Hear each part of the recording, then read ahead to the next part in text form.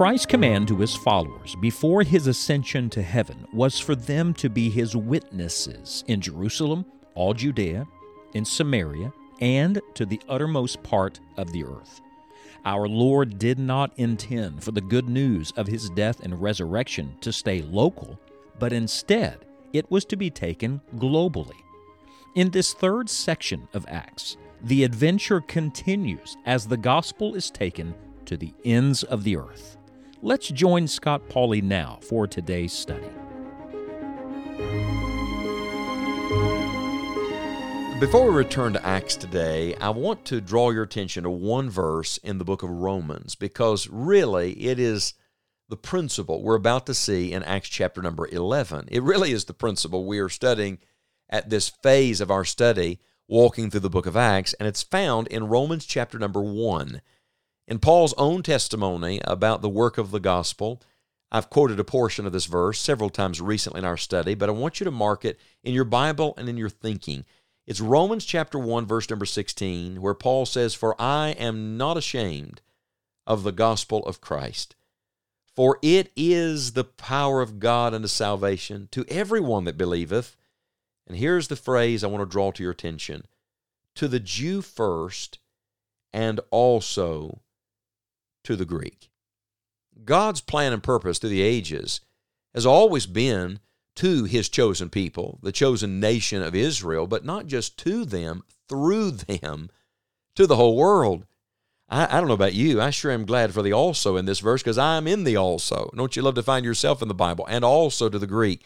I have believed on the Lord Jesus Christ. I have experienced the power of the gospel. It has changed my heart. Why? Because someone got it to me. To the Jew first, and also to the Greek. Now look at Acts chapter number 11. Because the Bible tells us in Acts 11, verse 19, "Now they which were scattered abroad upon the persecution that arose about Stephen traveled as far as Phoenix and Cyprus and Antioch, preaching the word to none but unto the Jews only.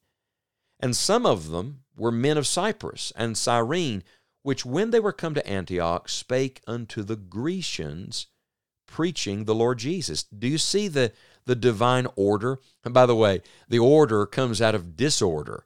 They're scattered, they're persecuted, they're running for their lives, they're being chased out of town.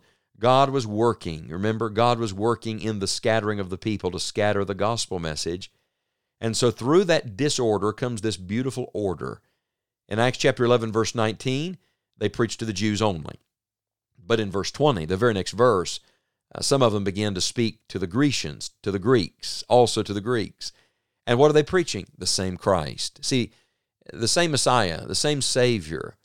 There are not many ways to God. There is one way to God. His name is Jesus Christ.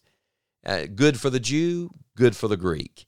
They're preaching the Lord Jesus. And listen to verse 21. "And the hand of the Lord was with them, and a great number believed and turned unto the Lord." Oh, friend, when you just preach Jesus, just preach Jesus. When you just preach Jesus, the hand of the Lord will be with you. When you just preach Jesus, a great number will believe.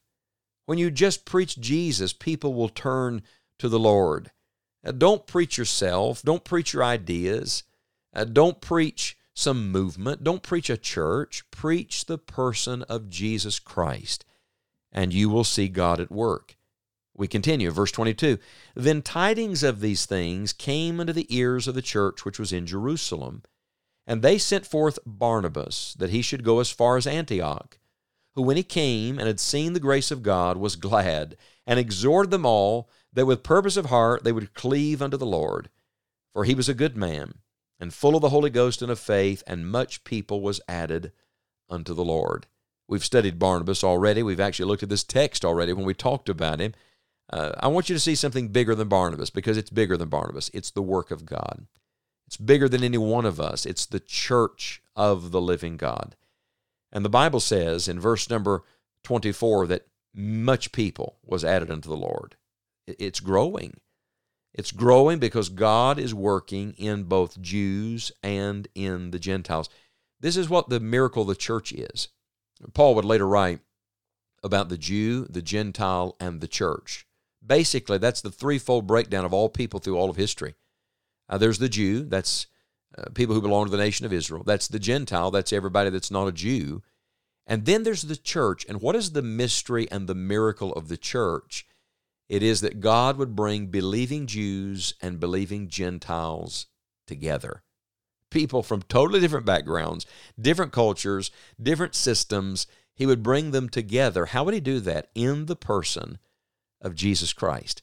So whether you're a Jew or a Gentile, if you will believe on the Lord Jesus Christ, he will save you. And when he saves you, he will make you a part of what he's doing in this world at this time, and that is building his church. Would you pray this? Would you pray right now that much people would be added to the Lord? Would you pray that much people of the Jews would be added to the Lord? Pray for Israel. Pray that they will come to know our Lord Jesus as their Messiah. Pray for much Gentile people to be added to the Lord. That's all the rest of the nations of the earth. That's the uttermost, to the Jew first, and also to the Greek. You see, we've got to start seeing the world like God sees the world. God doesn't look at the world with geographical boundaries. God doesn't look at the world with cultural or language boundaries. God looks at the world as a world full of souls for whom Jesus died, a world of people who just need a Savior, to the Jew first and also to the Greek. And so we see this beautiful advancement. Now, I want to point something out to you. We've come now to Antioch, and there's a shift here because the work of the church in the early part of the book of Acts was all centered in Jerusalem. In fact, that's where the brethren came from to check out what God was doing in Antioch. They came from Jerusalem. Now the missionary center is going to move to Antioch, and we'll talk more about what God did in Antioch and from Antioch, because it's an amazing place. Why would Antioch now become the new sending church, if you will, the center of what God was doing? Because now it's to the uttermost part of the earth. Now it is to the Gentiles. Would you think about your community for just a moment? It's a mix of people, but God loves every one of them. Go after every one of them with the gospel. Remember what we've just studied all the way through Acts 10 and the first part of Acts 11. God is not a respecter of persons. What God has called clean, don't you call unclean. What God has set apart, don't you think is common. Wherever you are, God wants to work, and in all of the people that are there, God wants to work. And then look beyond your community. Look beyond your Phoenix and your Cyprus and get to your Antioch. Get to the next place. What is the region that has not yet been touched?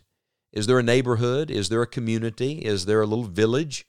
Is there a neighboring town? Is there a part of your state or an area of your country that the gospel has not yet permeated, that the message of Jesus has not yet come to? Then by the grace of God working in you, determine you're going to get the gospel there. You're going to go as far as God will let you go in carrying the message of salvation to all people. And when you just preach Jesus, no matter who they are and no matter where they are, you will see the hand of the Lord with you.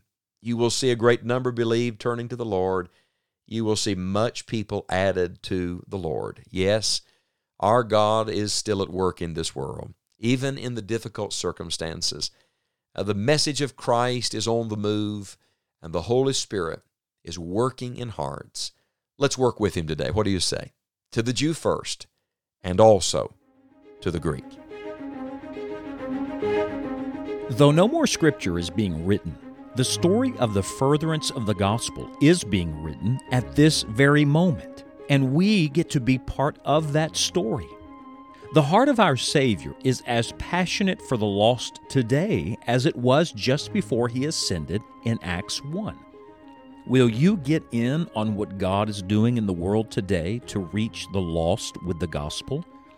This is why Enjoying the Journey exists, to encourage and to equip you in the work of the gospel. Whether it is through the daily broadcast or the many resources on our website, Scott and all of us on the Enjoying the Journey team are passionate about people coming to know Christ as Savior.